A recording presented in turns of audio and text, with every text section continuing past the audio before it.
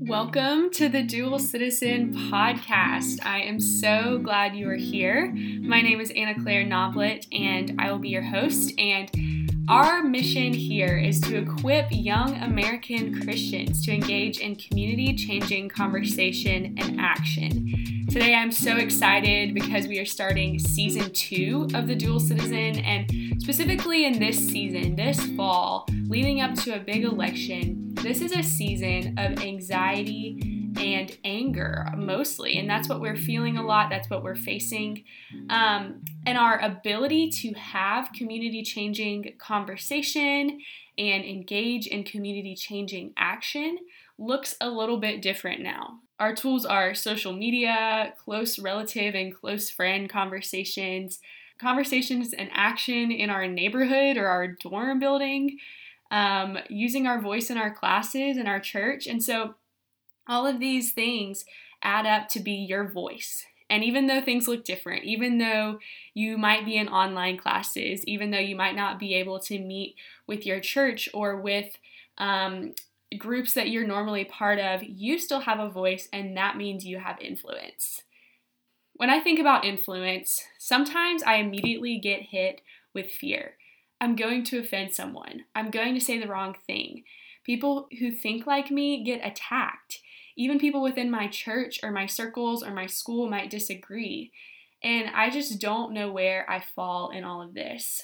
So this season, we are going to address some questions that might confront those fears and help us feel a little bit more confident and equipped to have community-changing conversations and to serve our neighbors well. So some of these questions are going to be, why is America so polarized? How do I disagree well? Why should I vote? Does my vote count? And why does public policy matter? And who does it affect? So then we will be able to have confident conversations and listen and understand before trying to be understood. And then we'll ultimately maybe feel confident to take action through voting. And so I'm so glad you're here. I'm so excited to dive into this first question: why is America so polarized? With PhD, professor, author and writer, and great historian, Dr. Carol Ann Vaughn Cross from Stanford University.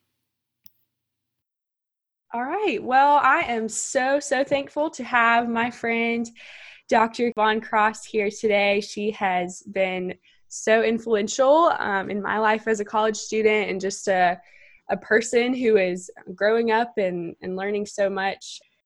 One of the main reasons I admire her and the reason that I really wanted her to come on today is because she's been part of this dream and part of this idea since the very beginning.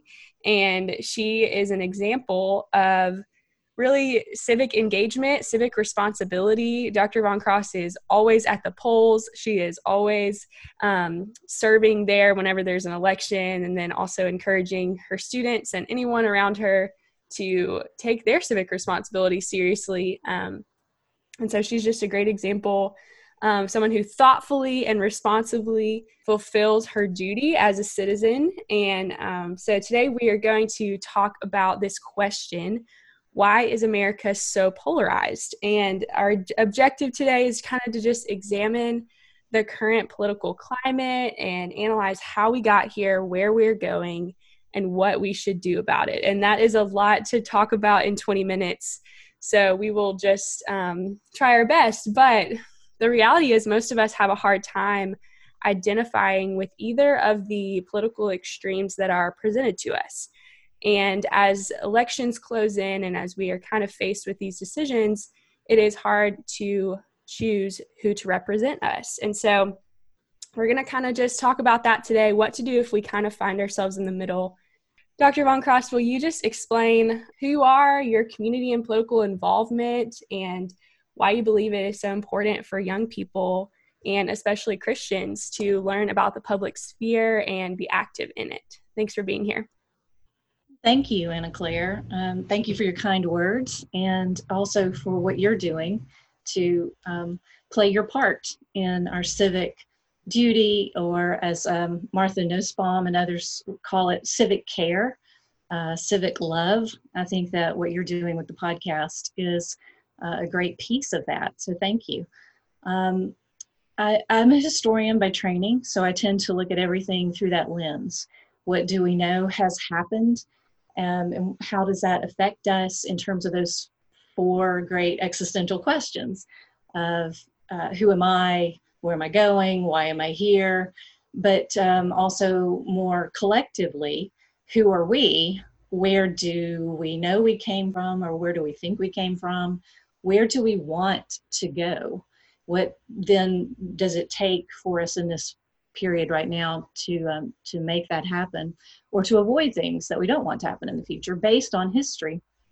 And as far as the civic realm, I don't think we can really distinguish, or shouldn't distinguish, ourselves politically from ourselves personally. There's the famous trope that the political is always personal, the personal is always political. And I'll come back always to Plato's double duty in the Republic, that our politics are an expression of who we are, or at least who we claim to be. And so as a historian, this is the 100th anniversary of the ratification of the 19th Amendment to the US Constitution, a big change that required all states to allow women to be able to vote. Whether that state actually wanted that or not, they had to abide by now the Constitution. But that was also fraught with racism. And 1965 was a hard-fought battle for the Voting Rights Act. And since 1965, we've made a lot of progress. We also, I think, have seen challenges to voting rights for everyone. Every generation has to take our responsibilities seriously, or we will lose the hard-won right to vote, the franchise, which is the ownership of a piece of government. For me as a citizen, I'm motivated by what I call golden rule politics, and that's something I learned as an adult because, what I thought I knew when I was 18 wasn't the whole story. I had a lot to learn, and I'm very grateful for people who taught me more than what I had learned in the culture in which I grew up regarding politics, and to embrace what, particularly as a Christian, the two greatest commandments: to love God and love others as God so loved the world. Absolutely. Well, that is our foundation for all of this. There really is a connect and an opportunity to love our neighbors through civic engagement, through just this caring about where our country is going, and the morals and the ideas that are reflected through the people that are representing us. And so it's just great to be thoughtful about politicians, because they're not just people that they're not just people that get press. They're not just people who become famous, but they are people whose job is to represent us. And so it's a big responsibility and something to take very seriously. So, we're talking about how we're kind of overwhelmed by the polarization here. The past few weeks, as I've been thinking about this conversation, I've literally heard 3 people ask the exact question: why is it so polarized? So have you seen throughout your life the American political climate become more polarized and hostile? Is that something that is kind of cyclical, or is it unique to this season? And why do you think it's happening? Oh, great. Historically, it is cyclical. There have been plenty of times in U.S. history which were just as fraught, if not even more so, before the Civil War, but certainly the Civil War itself, 1920s and 30s. I mean, so there are cycles. As far as my own life goes, though, I would say, I'm 51. My life has been very much a kind of slow, steady march to this point. And so I would like, if it's okay with you, to address my own culture. the Yeah. culture in which I grew up, that gave me a foundation. It is a culture in which I think most of the students with whom I work comes from and is wrestling with in terms of what do we want to preserve, what do we want to change, etc. And it's the culture that I think it usually describes itself with three C's: conservative Christian culture, and that's often a code. I knew it was a code growing up, that is often very, very white as well. And now it's technically integrated, but institutionally, schools, churches, the leadership positions, and the vast majority of the people in this culture are white. And so that's an important piece. I hope that we will talk about. But this slow, steady march of quote unquote conservative Christian culture, in my experience, that shaped me up through the age of 18 and 20, probably 21. One of the dangers, I think, for CCC, conservative Christian culture, that I believe your generation sees and is willing to address is the need for introspection and humility studies. Humility studies has really, I think, become, has really expanded and become an issue, and I'm grateful. There's a lot of great work being done, particularly on college campuses, regarding humility, because we are always in danger of pride and hubris that assumes we're always right.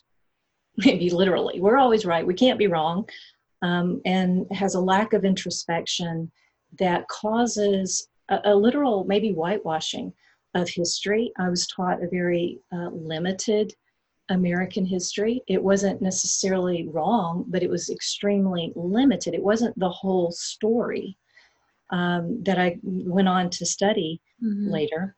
And I think that one of the things we all need, no matter where we fall on the political spectrum or ideological spectrum, is an embrace of humility and introspection to ask ourselves, maybe personally, but also about the groups with whom we most identify. Are we necessarily right? What can we learn? Growth mindset, as you know, is really important to me, as opposed to a closed mindset. I think that God expects and wants and loves learning, and for us to continually grow and mature in our faith and in our knowledge. And that's going to have ramifications for how we express that, I think, politically in our vote and in our policies. Yeah. Yeah. Well, it is, humbling in itself to look back and question, what history have I been taught, and is it the full picture? And this also reminds me of a quote that I've read in this book, Letters to an American Christian, and I'm hoping to have the author on in a few weeks. But he says, we need Christian thinkers who will soak themselves in the biblical narrative and Christian tradition so that they will be able reflexively and intuitively to challenge the reigning narratives of the politicians, parties, and cable news networks. So they will counteract the foolishness that dominates our nation's public square and the incivility that degrades our public discourse. So as we filter what we've been taught, we filter what is the norm in our cultures. Kind of what I've found is the only consistent filter or standard of morality or standard of truth is scripture. And I just love the way he says, we must be soaked in it to be able to discern. And I think that's kind of what you're getting at is we must have this, just asking even the Holy Spirit to help us discern what is really true. And so, yeah, thank you for that. So what would you say to someone who may be hesitant to fully identify with one extreme or the other? One is one who is facing our first election and thinking, should I even vote if I'm just overwhelmed by this, if I feel like I'll be criticized either way, if I don't 100% agree with a politician and his or her policies. So how have you approached this in the past, and what advice would you have? I have great hope because of your generation's ability and desire to apply critical thinking and sort of listening to the Holy Spirit and to lots of other people with a growth mindset for learning, with both humility and curiosity and courage. And so as you all, many of you are facing this first election, I do have some suggestions that I hope are encouraging. One of the discouraging facts right now is that an affiliate, a scholar with the Center for Effective Lawmaking, which I highly recommend. It's with Vanderbilt University and the University of Virginia. And they have a very sophisticated metric where they rate members of Congress' effectiveness at lawmaking in the ways that you described earlier, which is just day in, day out work on lots of issues that don't grab headlines. Right. And they measure effectiveness by their ability to move a bill to completion, which means working with people both in their parties, which can be challenging, but also across the aisles and with independents, and separating more substantive type of policy from just commemorative types, which has its place. So the Center for Effective Lawmaking does some great work, as does the Bipartisan Policy Center. Highly recommend that for an example of ways people in elected office, or maybe they've retired from it, work together to find and form consensus around all kinds of really important and crucial issues that I think your generation cares about. And the Center for Effective Lawmaking has just published a report documenting the fact that moderates just don't run for office. And so we've got to spend time thinking about that, because that is much of what is discouraging, I think, many young adults from voting, much less participating even more. And that's what we've got to turn around. There are moderates out there. They tend to be on the boards of these bipartisan policy centers. But as this documents, in the 1980s, even, there were many, many more moderate Republicans and Democrats in office passing legislation. And so we do have to look at historically maybe what has changed, what needs to change, so that people who consider themselves moderates will run for office. Now, I think there's a place for people who are less moderate in each party, because we need a variety. But we need to be holding people accountable. We don't need only one political party. That's dangerous, whether it's one party controlling a state or the country or all branches of government. That's just never good. Multiple parties hold each other accountable, whether we like it or not. That's an important function. But I think one of the things that we can do to change some things right away, and I think your generation might do this, is to stop straight party ticket voting. That is one of the things that got us here. People just voting straight party ticket, no matter what, without looking at individual candidates, particularly the differences locally, statewide, and nationally. I think it's just wrong and not very wise to assume that candidates in any party are going to represent you well at the local level, as well as at the state level, as well as at the national level. So if we could break that chokehold from any party, being able to just count on people voting straight ticket, that could really help, I think, more moderates maybe be willing to serve in public office. And I want to encourage young people maybe listening to this to consider the double duty that Plato talked about in the Republic, to take your turn in public office. And it may or may not be running for office for an elected position. It could be an appointment. But voting is the first step, and then there's a second one. there are some great tools. Your generation is providing some wonderful tools. Project Democracy is the one I really want to recommend. Project Democracy has an amazing board of advisors from across the political spectrum, and even age-wise. There's a lot of different levels of experience across the political spectrum, and it demonstrates how they have formed consensus on 6 threats to our democracy. And they don't just stop there. They provide a lot of tools. There's consensus for tools to be able to address those things. One of the things that there is a lot of agreement around, I really, really, really want to highlight today, because you mentioned that I do serve as a poll worker. September the 1st is National Poll Worker Day.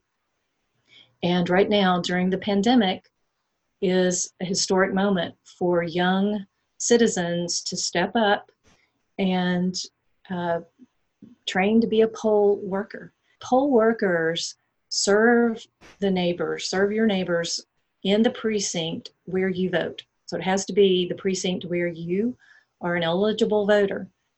But right now, especially during the pandemic, we really need younger, able-bodied citizens who will train. You have to go through training.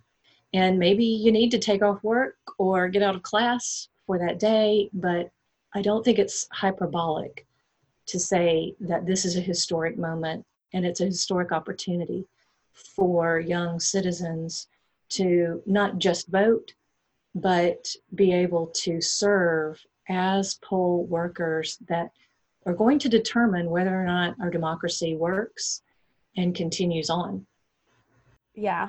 So kind of wrapping up, as you have taught our college students for years now, and if you have closely studied our attitudes and our trends and our technology, are you hopeful for the future or fearful?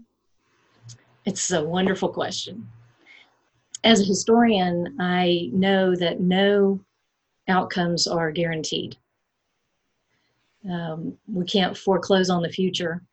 And again, it sounds like hyperbole to say how historic this moment is, but it is. We are experiencing what sometimes people call a tremendum, those points in history that people refer to as a before and an after 2020, because of everything going on with the pandemic, and certainly elections in this country, but also things that are happening worldwide. And I think of it as an opportunity. And so we have historic opportunity to do some things better than where we are right now. And that will involve reckoning with our past in truthful, honest, loving ways. Getting from November to January is going to be a fragile moment. And we will all be needed, especially as Christians, I think, to model who we say we are. So I want to leave us all with verses that encourage me. I've already mentioned the 2 greatest commandments, but Micah 6:8 is certainly an important one. To seek justice, to love mercy, to walk humbly with our God. And then jumping into the New Testament in Luke, to remember that to whom much is given, much is required. And so let us not grow weary in doing good, no matter how ugly other people may be. Unfortunately, even other Christians may be. It doesn't matter. We keep doing good, and let us just not grow weary in doing it. And I think that that's what I hope young people, particularly who are striving to seek truth through all of the noise and all of the confusion, to love truth. 1 Corinthians 13:6 is one of my main verses. Love rejoices in truth, not in untruth. Those are great verses. Thank you for leaving us with that. And really, when I've talked to people older than me, they still are hopeful. I've asked a few people this question, and they see something in us and a passion and a desire for truth and justice that is encouraging to them. And I'll leave us with a verse too from Isaiah 30 and 31. This is kind of a narrative more than just one verse, but it starts out with God saying that his people Israel are going down to take refuge in the protection of Pharaoh and seek shelter in the shadow of Egypt. But ultimately, Egypt's help is worthless and empty because it relies on oppression and perverseness. And as we continue on, he says, in returning and rest shall you be saved. In quietness and trust shall be your strength. And woe to those who go down to Egypt for help and rely on horses, who trust in chariots because they are many, but do not look to the Holy One of Israel or consult the Lord. And so for some reason, this just, I think, obviously Egypt kind of can be compared to just any ruler, any authority, and when we put our ultimate hope and find our help in those rulers, then we find them worthless and empty. But if we consult the Lord and prioritize his commands to love him and love others and use every opportunity to love him and love others, I think that's what we're getting at here. And then we won't be so disappointed when someone can't represent us perfectly because we know that they aren't perfect. Oh, I think that's absolutely beautiful. And as you said, we have a choice hermeneutically when we read it are we identifying with Israel? Are we maybe a little too much like Egypt? And we have choices and important choices to make in how we understand it and are applying it. Absolutely. And I think not only thinking about those who represent us, but our neighbors aren't perfect either. Right. And I think that's the challenge for all of us as we go through this, but it's going to be over as well. And in the aftermath of any political election, but especially this one, what then are we left with regarding our neighbors who voted differently, who view whatever the outcome is very differently from us? We're going to have a lot of neighbors who are responding differently to the outcome of this election. Maybe the opportunity is even more. Exactly. It's like a rubber band that expands. As the challenge grows, so does the opportunity. Absolutely. Well, I'm so encouraged, and I just appreciate you taking time to share after so much study, so much thoughtful conversation with students. And just thank you for your time and for sharing your heart with us. Blessings to everybody.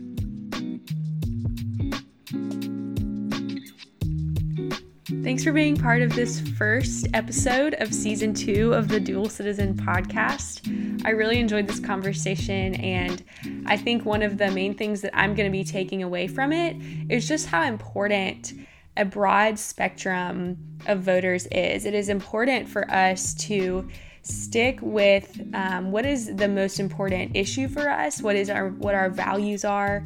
And even if you are someone who completely identifies with a party, or if you find yourself in the middle, the thoughtful process is what matters, and not just automatically going with kind of one mold and really just taking the responsibility seriously. So I'm thankful for our conversation today, even though it is hard to hear the reason behind polarization, and it really just has to do with me wanting people to think like me, and all of us kind of having that innate desire for people to just be like us. That would just be easier, right?